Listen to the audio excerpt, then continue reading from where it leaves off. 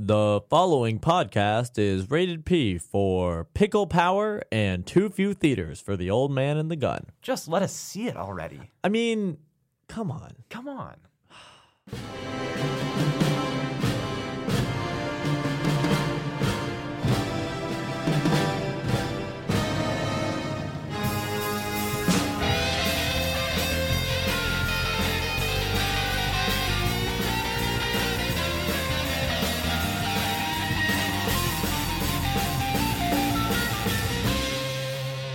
Welcome to Rated P. My name is Yates. I'm Brighton. Yates, how you doing this week? Doing all right. Still riding the high from SNL being back. Oh, yes. Well, guess what we've got to talk about? What do we got to talk about? X-Men news. Oh, I know, because I read the script. We've got reactions to the Dark Phoenix trailer. We've got 20th Century Fox shifting up some of their dates. And we talk about how September is finally over. We made it. We made it. However, there was some other box office news from September as a whole that is important. So we're going to get into surprising that. And interesting. So Stay tuned. we're going to get right into it.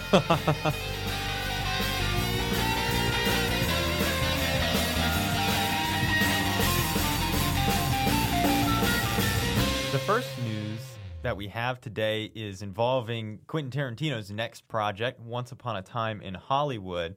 It is some casting news due to the late Burt Reynolds, who passed away just a few months ago, if not even more recent than that. I think it was in September. It was recent. But Reynolds was slated to play a rancher in the movie, and he has been replaced by Bruce Dern, who has been in Quentin Tarantino's most recent films like The Hateful Eight and Django Unchained. So another one of his normal go-tos stepping into the spot of Burt Reynolds' characters. For those who don't know about this Tarantino project, the movie is going to be taking place in 1969, and it's meant to follow a handful of characters around Hollywood at the same time as the Charles Manson cult is on the rise.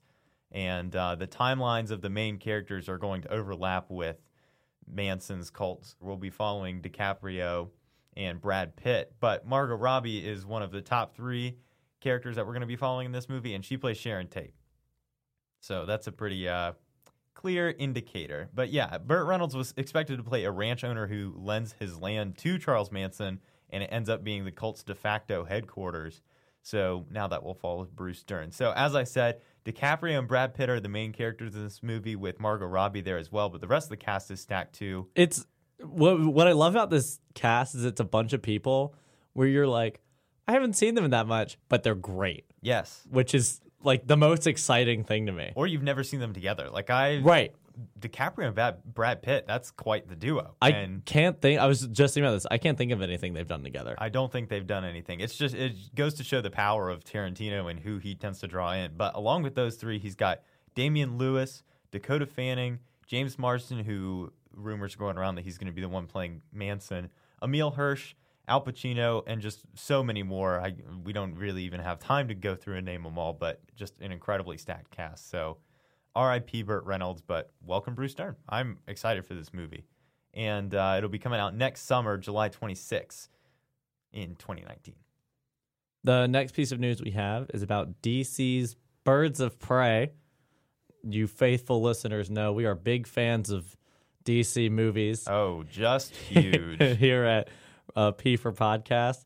And their Birds of Prey movie got a release date of February 7th, 2020, which is still too close for my liking. But Birds of Prey is about a team of superheroes, including Margot Robbie reprising her role as Harley Quinn, taking on the Gotham crime boss Black Mask. There's not a whole lot else we know about this. They've cast some ladies for Canary and Huntress, who will be two of the main characters. They're actresses that we have never heard of. That's true. They don't have very much work ahead of them, or in their resume at the moment. So, and I don't know either of those two characters. Do you? I've heard that they're... I know at least Canary from Arrow. I think Huntress was also... There's a character I'm thinking of in Arrow that I think was Huntress. But, like, they're... Like, Canary can scream really weirdly. Oh? And fight well. And then Huntress is basically what you think she is. I think she has a bow and arrow and she hunts folk. All right. So, Yeah, Bad. I mean, I like they're making this. We need more female-led superhero movies, without a doubt. Wonder Woman was a huge smash. Captain Marvel looks like it's gonna knock my socks off. it's just that we don't trust DC We don't trust DC, for but good reason, I think. but socially, culturally, I'm here for it. From that point of view, in terms of looking forward to the actual like content of this movie, not as much. Right. And it is worth saying, for me, I did not like Suicide Squad. I was genuinely and massively let down by Suicide Squad when it came out. But Brighton with the hot take over here.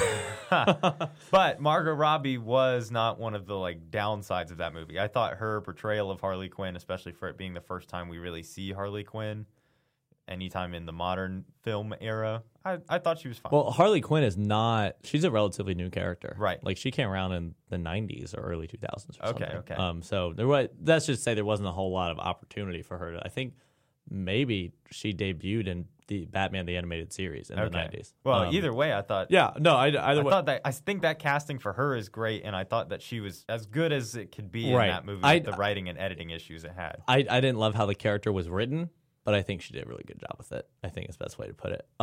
So Birds of Prey, February 7th, 2020. Now on our radar, I suppose. Yeah, for better or worse.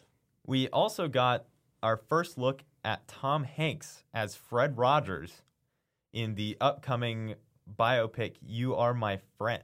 It's simply just...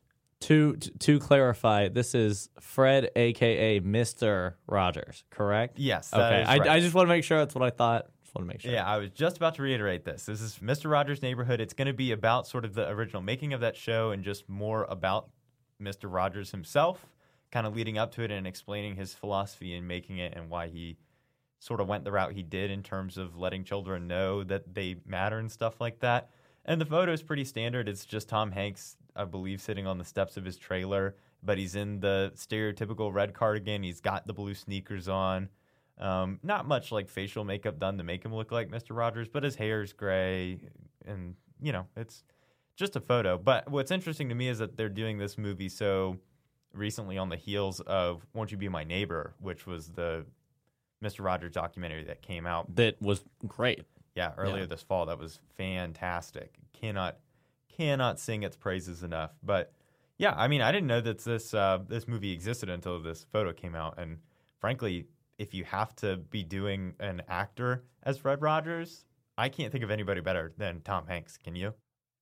I mean, he doesn't necessarily look like him, but we know Tom Hanks has the acting chops that he's probably going to nail this part. Right. Well, I can think of actors that I think would be interesting to see play Mr. Rogers, but not necessarily anyone I think would do a better job. Like I think if you put, and this is this would never happen, but if you made Al Pacino Mr. Rogers, okay, that would be an interesting movie. I'm talking about genuinely good performance. Right. Yes. And for genuinely good performance, I think Tom. I mean, but like it's Tom freaking Hanks for genuinely good performance in anyone. Yeah. Like it's Tom. Like have him play Paddington. He's gonna do a great job.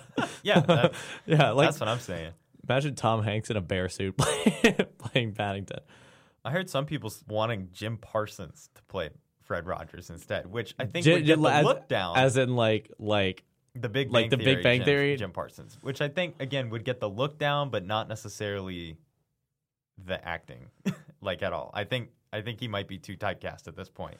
Yeah, to play anybody else than Sheldon. I feel like I saw him in something that wasn't a typecast, but I can't think of what it was. So never mind. Either way, Tom Hanks as Fred Rogers in You Are My Friend will be out October 2019.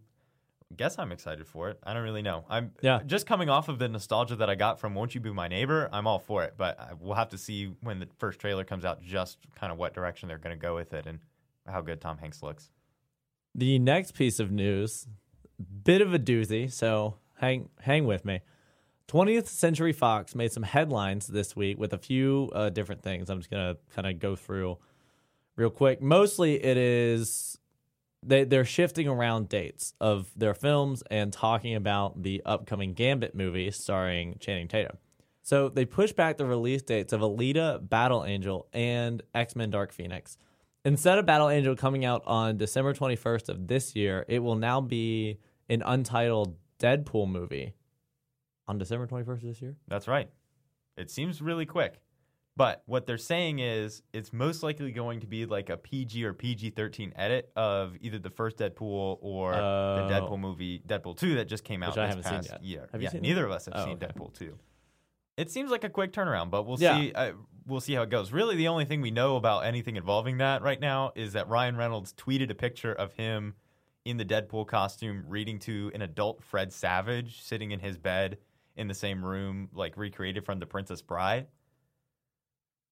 And like that's literally all we know. That's priceless. And he's in a Christmas hat. So that was kind of what he teased when this news was announced. That's hilarious. That is gold. Ryan Reynolds fashion. So I don't know if they'll read it like as a kid. They'll try and make it kind of like as a Deadpool kids book, and he's reading the story to Fred Savage or what. But I don't know. It feels weird if they release Deadpool 2 again, even if it's like an edit. Rated. Yeah, they just put it out 6 months ago. Right. Like, well, I don't know. It'll be interesting. Either way, that's taking over that December 21st spot. And it will be going up against Aquaman and Bumblebee, which we'll talk about a little later. Seems risky, though. I mean, like, that's correct. For a project that might not have even really been in the works until like a couple months ago. That seems dicey to put it up against some heavy hitters. Like, we know Aquaman's going to make a lot of money. We presume Bumblebee will also be making a lot of money, for better or for worse.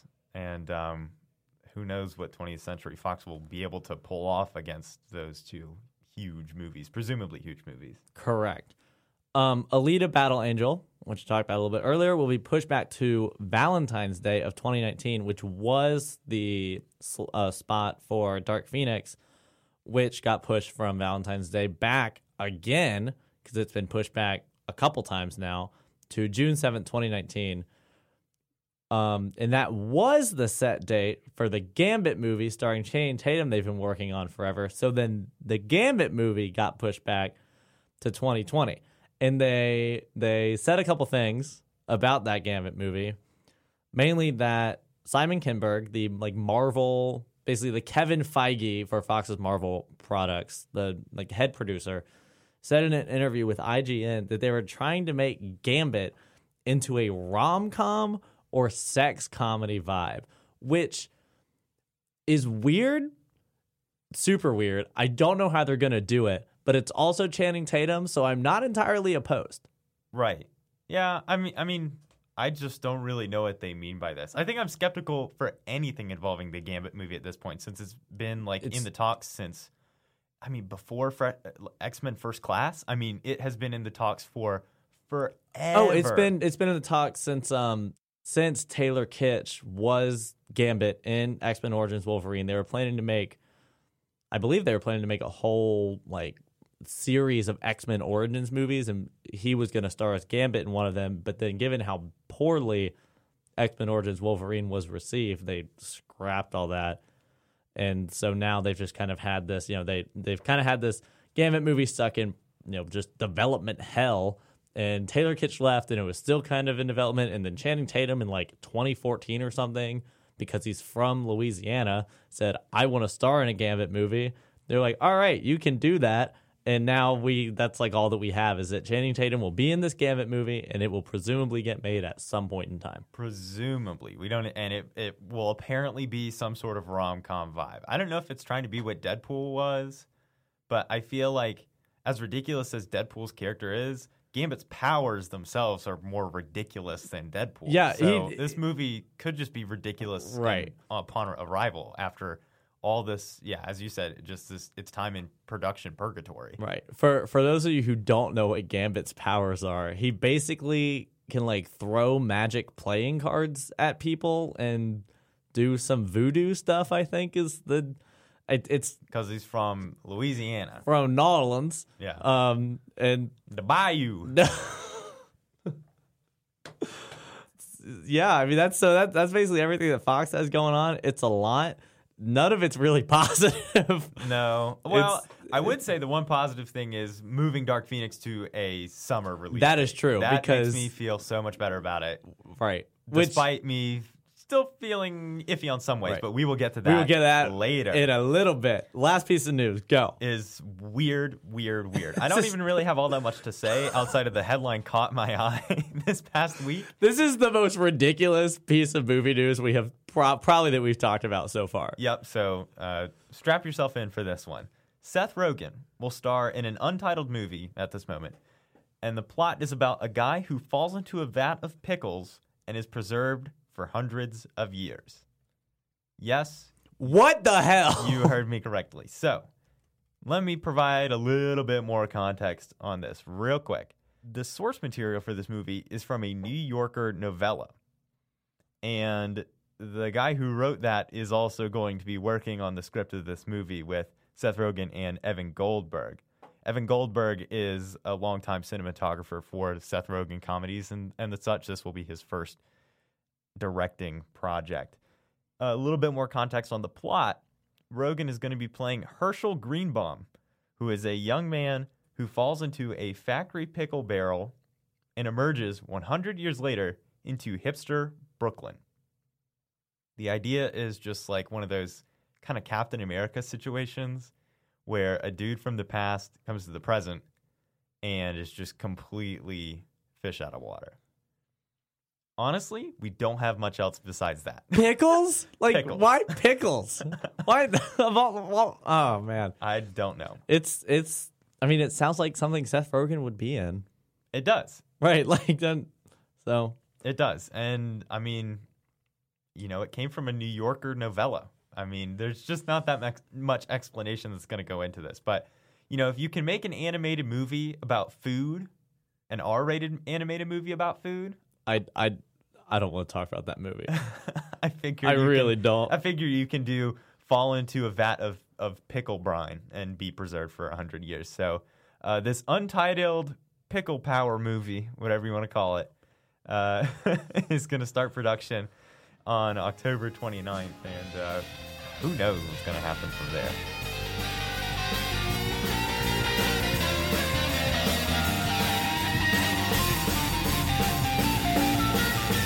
The first trailer that we will be talking about today, which Brighton is very excited about, So excited. is the sequel to Creed, creatively named Creed 2. The general plot is that under the tutelage of Rocky Balboa, newly crowned light heavyweight champion Adonis Creed faces off against Victor Drago, the son of Ivan Drago. Rocky and Adonis will confront their shared legacy, question what's worth fighting for, and discover that nothing's more important than family. How many Rocky movies have you seen, Yates?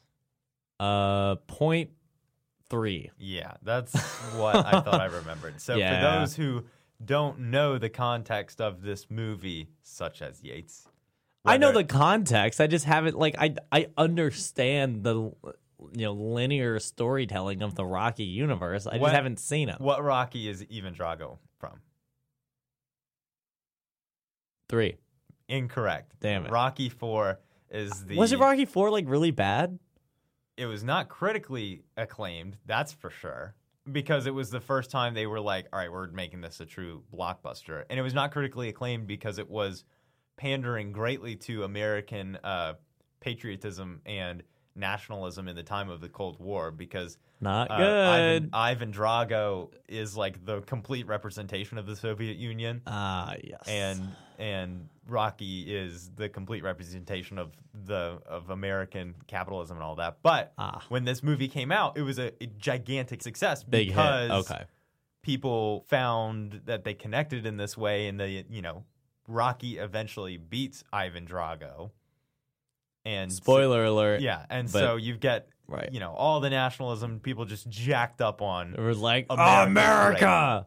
But there's a great story in it because before Rocky even fights Ivan Drago, Rocky's first opponent from the first Rocky movie, Apollo Creed, fights Drago and literally gets killed in the ring. He dies in the boxing ring because Ivan Drago whoops him so badly. Not good. Not good. And so, when they made the first Creed, it's a lot about Michael B. Jordan's character Adonis Creed, figuring out who he is, kind of grappling with his father's legacy and trying to figure out his own while kind of going down this path that his father also took and ultimately led to his death.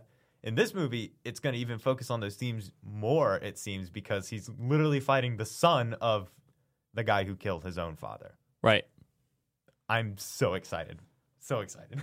So Creed 2 stars Michael B. Jordan as Adonis Creed, Sylvester Stallone as Rocky Balboa, Tessa Thompson as Adonis Creed's girlfriend, baby mama, whatever. Yeah.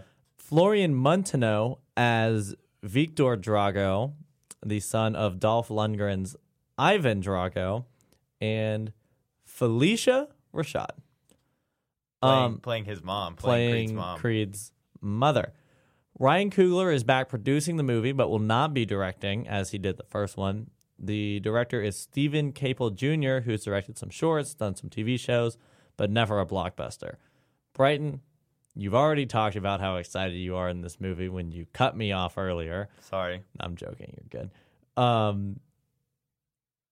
Anything else you want to add? Yeah, I want to explain, beyond the story, I want to explain why I'm excited about this, because the trailer looks genuinely good. You know, Ryan Coogler not being back to direct, I think, was something I was a little concerned about when they announced that they were making a sequel, because he killed it in the first one, did some amazing long takes in a boxing ring that I think will never really be able to be matched, because they were phenomenally shot in the first Creed.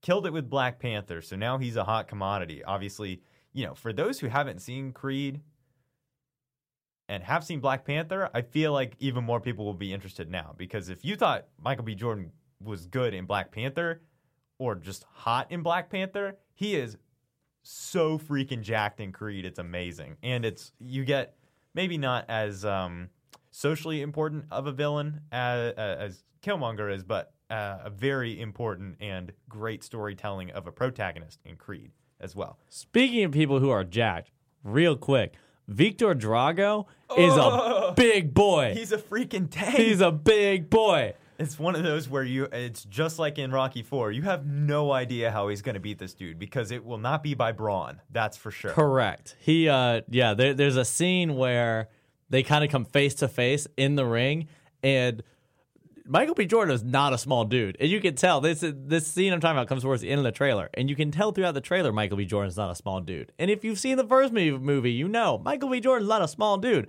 But compared to this guy, he looks like a small dude. Yeah. So it's actually kind of mind-boggling to me. Yeah, this guy is jacked. There's a good line in the trailer that addresses that too. It's Rocky is trying to talk Adonis out of the fight, and he says, you know, this guy, he's been trained in hate, which I think is pretty dang accurate, because you can see Ivan is not messing around. Dolph Lundgren looks just pissed off. And Rocky's just trying to plead with Creed, saying, do not do this. And there are definitely going to be some parallels. I'm worried that this movie will be a little redundant, because Rocky tries to plead with Creed in the very first one not to enter boxing at all.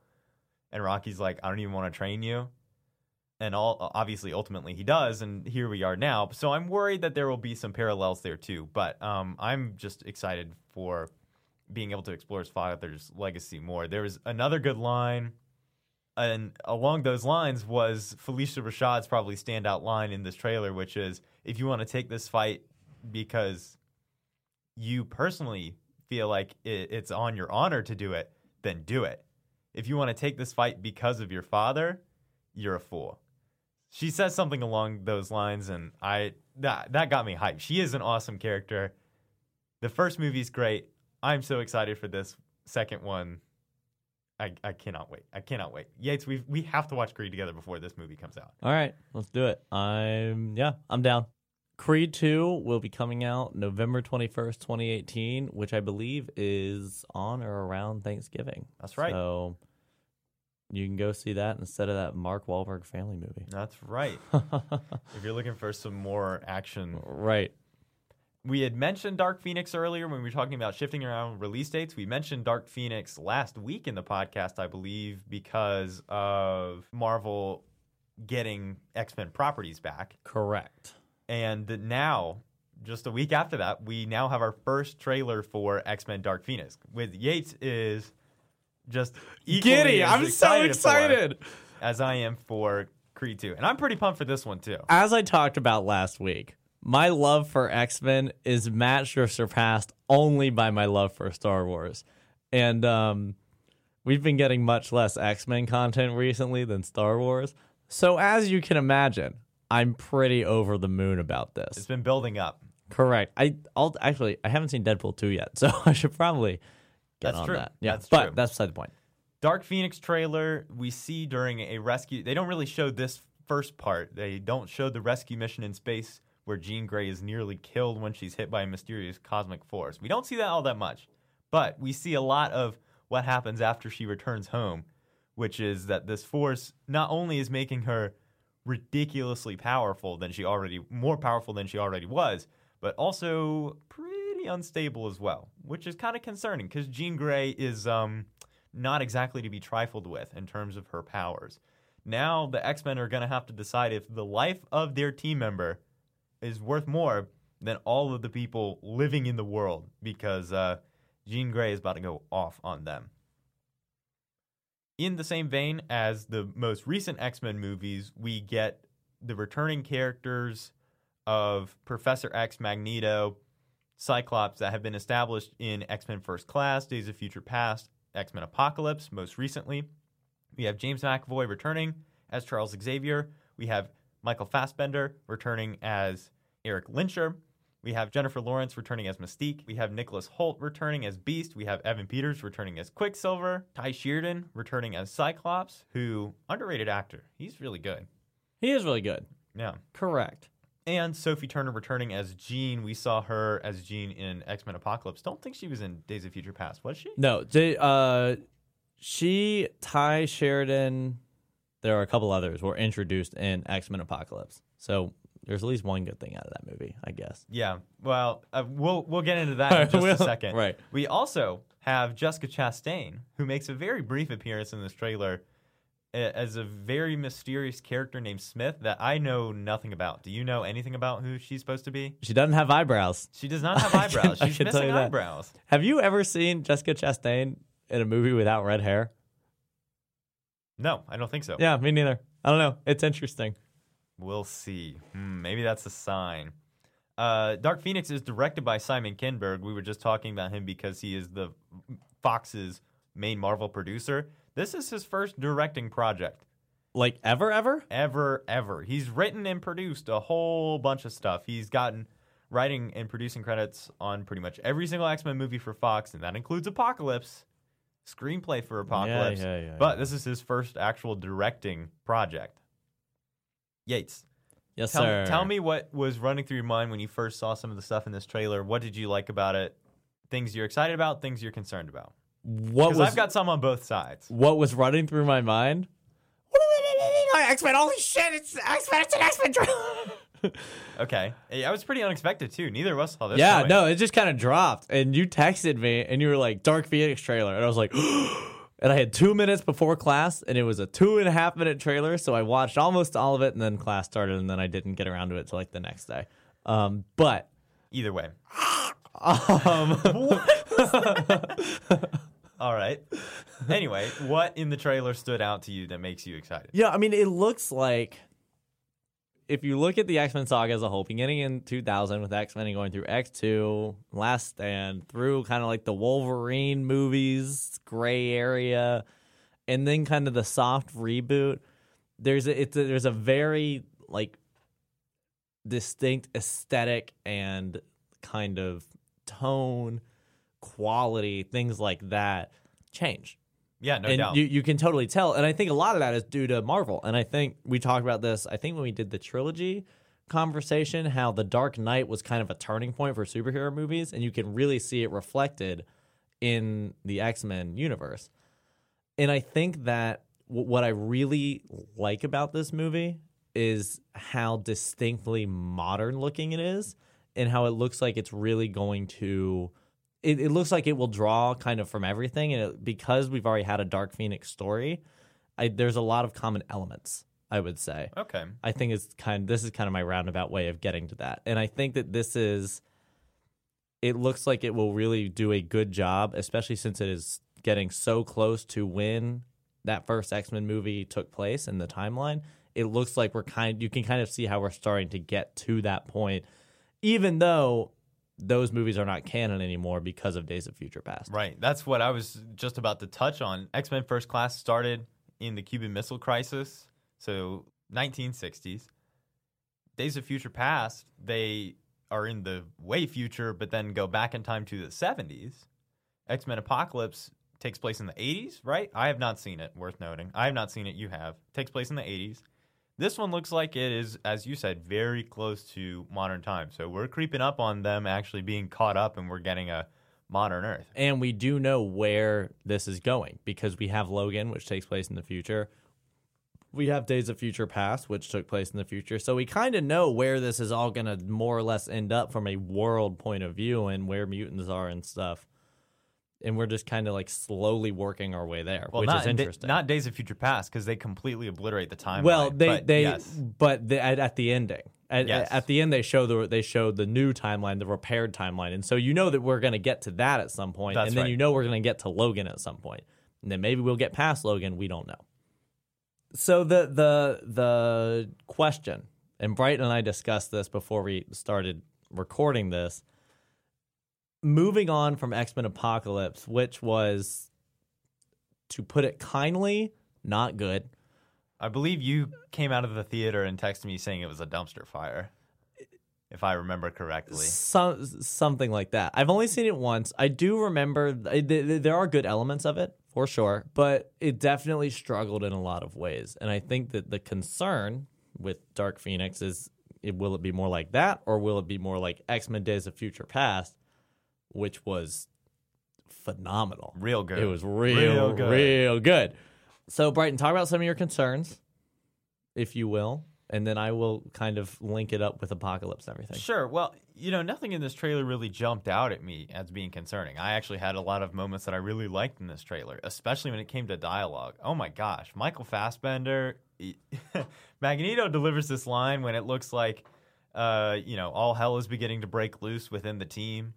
And Magneto delivers this line about Charles, Professor X. He goes, you always end up saying it's your fault. And there's always a speech about how we can grow better and learn from it. And no one cares. And I was just like, it's kind of painfully accurate. Mean Eric is right. back. Which is good, because in Apocalypse, he became one of the four horsemen of Apocalypse. For those of you who don't know, Apocalypse has the four horsemen, which, comes from the Bible and the four horsemen of the apocalypse, and Magneto was one of them. And it really was not good for his character. It was uninteresting. They were kind of like, they've been building up since the year 2000. Magneto is the bad guy in X-Men. And then they're like, but he isn't for this one. And that it didn't sit right. It was weird. It didn't work. And you were kind of expecting a lot from Magneto. And he was just a thug. He wasn't the Magneto that's like, philosophical. He wasn't like Unabomber Magneto. He was like just kind of punch people and do what Apocalypse tells me to do, Magneto, which is super disappointing. Sure. And, that kind of proves the point of where I'm of my thoughts on this trailer, which is nothing in the trailer itself looks bad. I'm just reserving judgment until the movie comes out, or I'm a little more wary about this movie following what happened with Apocalypse, because I remember when the first teaser trailer for Apocalypse came out, I thought it looked pretty good. I thought the stuff leading up to it, I was like, it might not be as good as the first two X-Men movies in this sort of chronology that we've gotten so far with these characters, but I'm excited for it nonetheless. Turned out that it was not that good at all.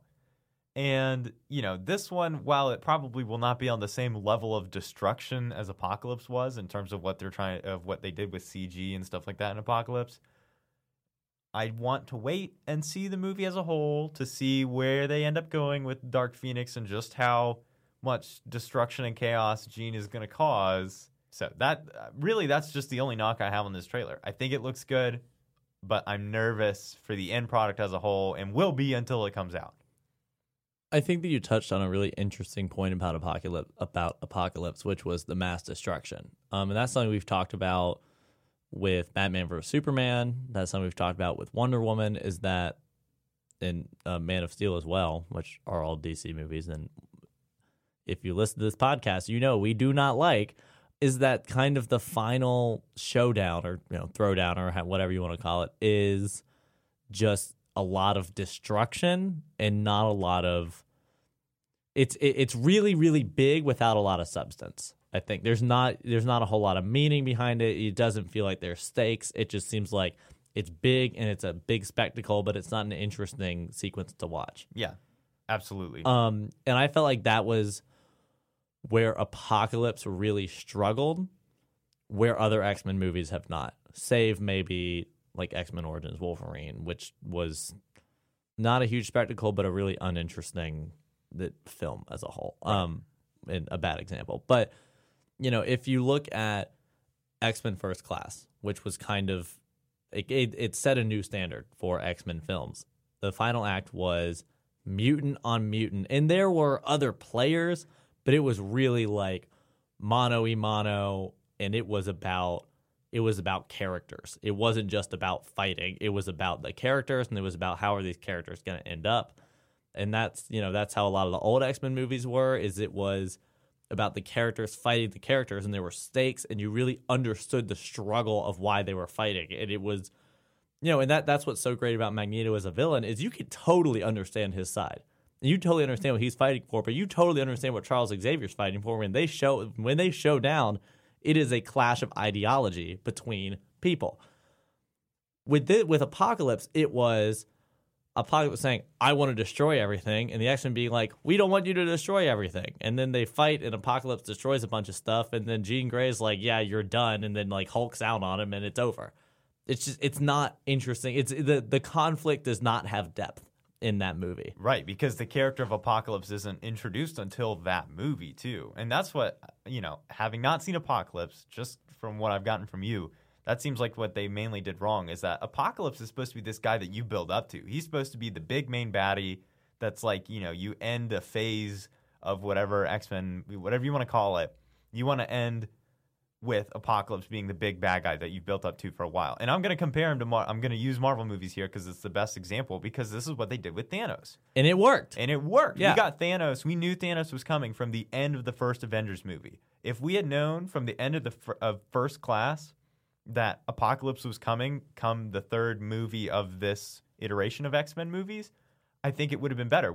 Our expectations would have been set a little more, or we would have already gotten some looks at him and knew some things about him, but we didn't get anything about that. And it sounds like they tried to, and failed, establish this really big, really overpowered bad villain all in one movie without getting any of the character depth itself. Right, and because there was no character depth, there was it was just super shallow. The whole movie was shallow. The movie was just kind of like, this is happening, and you're like, all right, I don't care.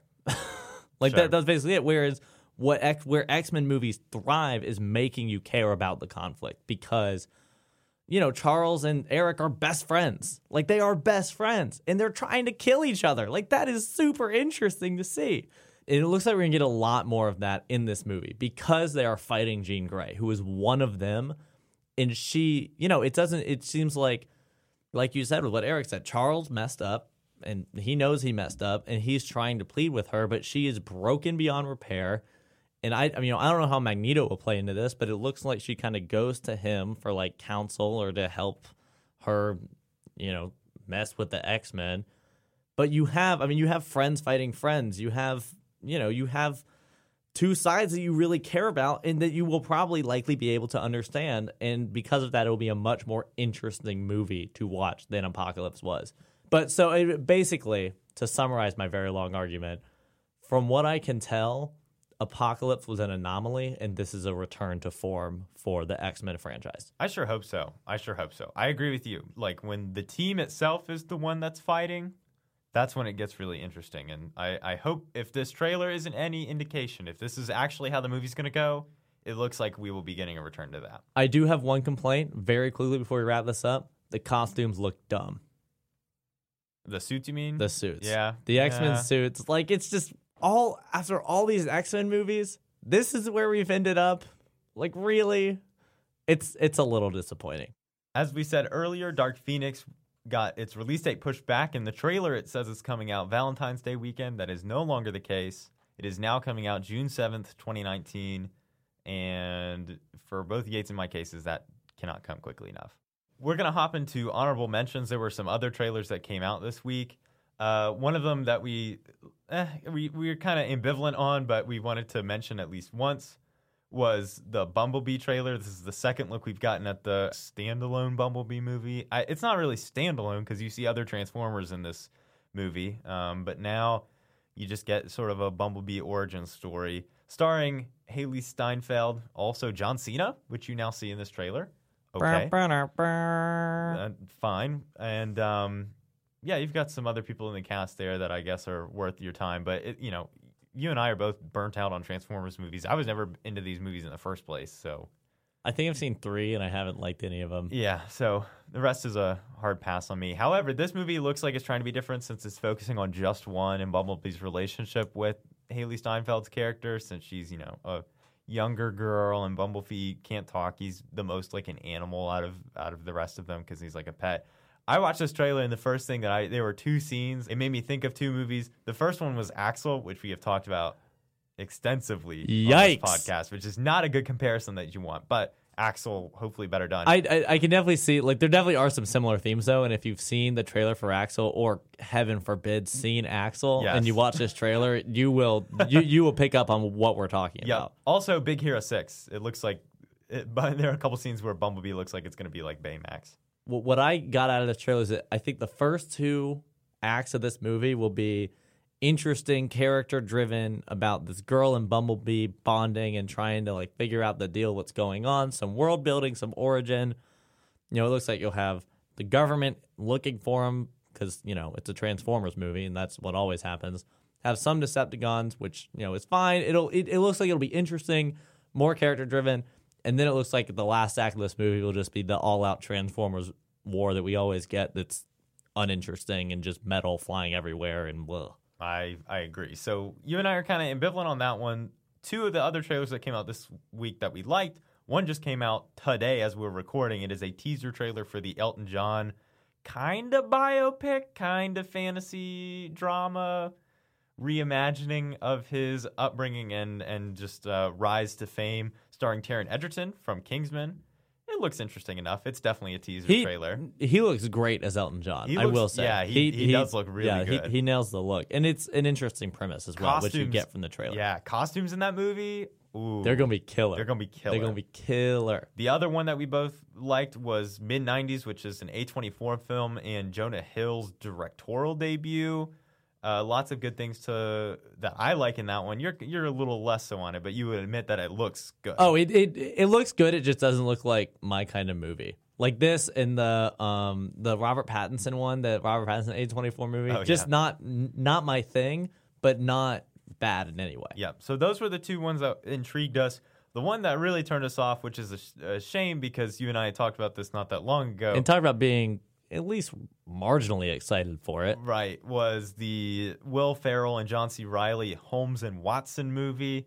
We got to first look at that, and it did not look very inspiring, to say the least. Correct. So watch that if you are into that kind of stuff, but it doesn't even look like it's on the same level as a Talladega Nights or Step Brothers in terms of creativity and humor. So. Agreed. Which we could be wrong. We could be wrong. I hope we are, see. But I'm not optimistic. I'm not optimistic.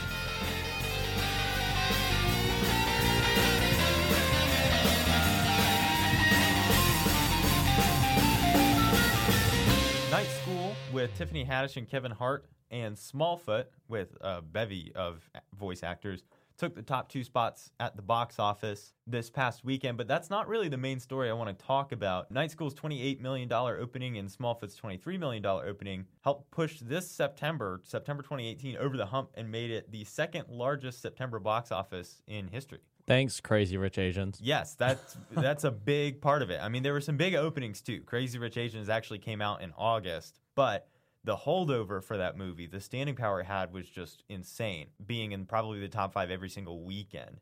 And, The Nun had a gigantic opening with $53 million when it came out. It was like second week of September. A House with a Clock in Its Walls, I'll surprise both of us, getting like over $25 million in its first opening. Neither of us saw that coming. So, And when you actually look back at it, Yates, every single weekend in September, there was at least one movie that made over 20 million bucks, which is pretty good. That's for September. For September, yeah, that's pretty good. Pretty good. It's not the usual September model. Correct. It is, interestingly enough, second all-time in terms of September box office earnings to last year's September box office. So I wonder if we're going to see more of a trend of people trying to stick bigger movies in there to get bigger budgets or bigger box office openings because they know that it's making a little more money than usual in September. But we'll see. I don't know if that's possible or the right idea. It would be interesting to see if like the summer movie, I mean, the end of August is not good. Like we had Axel and things like that were like wannabe summer movies, but were not entertaining. It'll be interesting to see if we kind of get some better summer blockbusters pushed further back into August and movies like that getting pushed into September. It wouldn't in surprise coming me. years. No, it wouldn't surprise me either. Coming out this week, we got 2 movies that are interesting and a whole lot that aren't. Right. So I'm only going to talk about the 2 that are interesting. If you want to see some weird indie stuff, Google it. It is worth noting that these 2 movies are some of the bigger blockbusters we've had in a while. Like The Nun opened into a crap ton of theaters, but these 2 movies are going to open into more than probably every single other movie that debuted in September. Yeah, I think that's absolutely true. And those 2 movies are Venom and A Star is Born. Venom we've talked about a lot on here with trailers, news, things like that. It's Tom Hardy as Eddie Brock playing the basically anti-hero in this movie, anti-hero, but classic Spider-Man's #1 villain. You know, we've talked about it a lot. It looks like another Sony superhero movie. Neither of us are that impressed or excited for it. I will say I watched a clip that they released from it recently. Yeah, they've released like 3 clips in the last week or something. I think it's because they're trying to show, hey, our trailers might not be the best edited, which has always been the case for Sony movies, especially superhero movies. But and that's besides the point. The clips that I did see, I think I watched 2, were action-y clips, and I was a little more encouraged by those. But like a couple scenes of good action isn't going to be enough for me to pay full ticket price to go see a movie that has bad storytelling or bad dialogue and everything else, which the trailers look like. Well, and if it comes out and people are like, oh, like this is actually a pretty solid movie, then maybe next weekend I'll drop the cash and go see it. But I have no interest in doing that this coming weekend. I could be convinced otherwise, but it probably won't be in the first few days it's out. Yeah. Bingo. The other movie, A Star is Born, starring Bradley Cooper and Lady Gaga as they're a couple, right, in the movie, and they sing and songwrite together, and basically she makes it big with his help, and it's Bradley Cooper's directing debut, and this has already been getting a lot of Oscar buzz, which is very noteworthy, given that it's his directing debut, and people are very interested in his directorial skills, saying that he's basically like a natural, and it's very well done. I'm so excited for this. And it's about Bradley Cooper is a country singer who discovers Lady Gaga's character in some dive, and she's like she's singing some, but not even really singing. And he sort of, they start dating, and then he helps propel her career forward because he's like, you're really good at this. You could be one of the next greats. And it's about their relationship and trials and tribulations in that way. I am not a country music fan, but Bradley Cooper looks and sounds amazing so far in the stuff that I've seen from it. And they just released like a single for the movie, probably going to be the main song that will be up for Oscar nominations later and stuff like that, called Shallow. And I have not been able to get out of my head for the last few days. I'm very encouraged by that fact, despite it being a country-ish song. So I'm on board with this. Are you? Yeah, I am. There's actually an advanced screening on campus on Wednesday that I might be trying to go to. Yeah. Depending on how schoolwork is going. Yeah, that seems really cool. I think that this movie could be the breakout movie of the fall. I think it's going to be gigantic. Like, it's going up against Venom, which is going to have a big box office opening, without a doubt. Superhero movie, one that people have been waiting for many years. That's expected. A Star is Born might not have the biggest opening. I think it's going to have ridiculous staying power. Agreed. And will still be a factor into the holiday season. Like, I think this movie is going to be huge. Yeah. It is worth noting as well, A Star is Born, 95% certified fresh on Rotten Tomatoes. That's not bad. No, not at all. That's not bad. You want to guess what's going on with Venom? I'm going to say it's at a 42. Actually, it's at nothing yet because it's under a review embargo. Oh, no. Which, not good. We'll see what happens there. The last piece of news, which really isn't news, we've talked about it pretty much every episode for the last like 5 or 6. Because we've been waiting to see it. We've been waiting so long. Old Man and the Gun expanding finally this week to 40 theaters, and none of them are within a 5-hour drive of us. So we're gonna have to wait another week, I guess. I actually am going to New York this weekend, which is one of the markets that it's in, but I won't have time to go see a Robert Redford movie. Unfortunately. Tragic. Yeah. So Old Man and the Gun. Hopefully once it's it gets getting there. Yeah, hopefully once it gets all the artsy theaters out of the way and it tests well with all those audiences. It made a good amount of money for being in 5 theaters this past weekend. It made, what did you say, 150,000? That's right. Yeah, that's not bad. You know, once it gets out of its system, hopefully Fox Searchlight decides to distribute it a little further, and we'll be able to finally see this. For those of you following along at home, that's $30,000 per theater. That's right. So pretty good PTA. Yep. Which is per theater average. Correct. But yeah, another week. Sabermetrics. Oh yeah, another week waiting on Robert Redford's final film. Thank you so much for listening to this week's episode of Rated P. Be sure to follow us on Twitter at P for Podcast, like us on Facebook, and as always, see what we're watching on Letterboxd.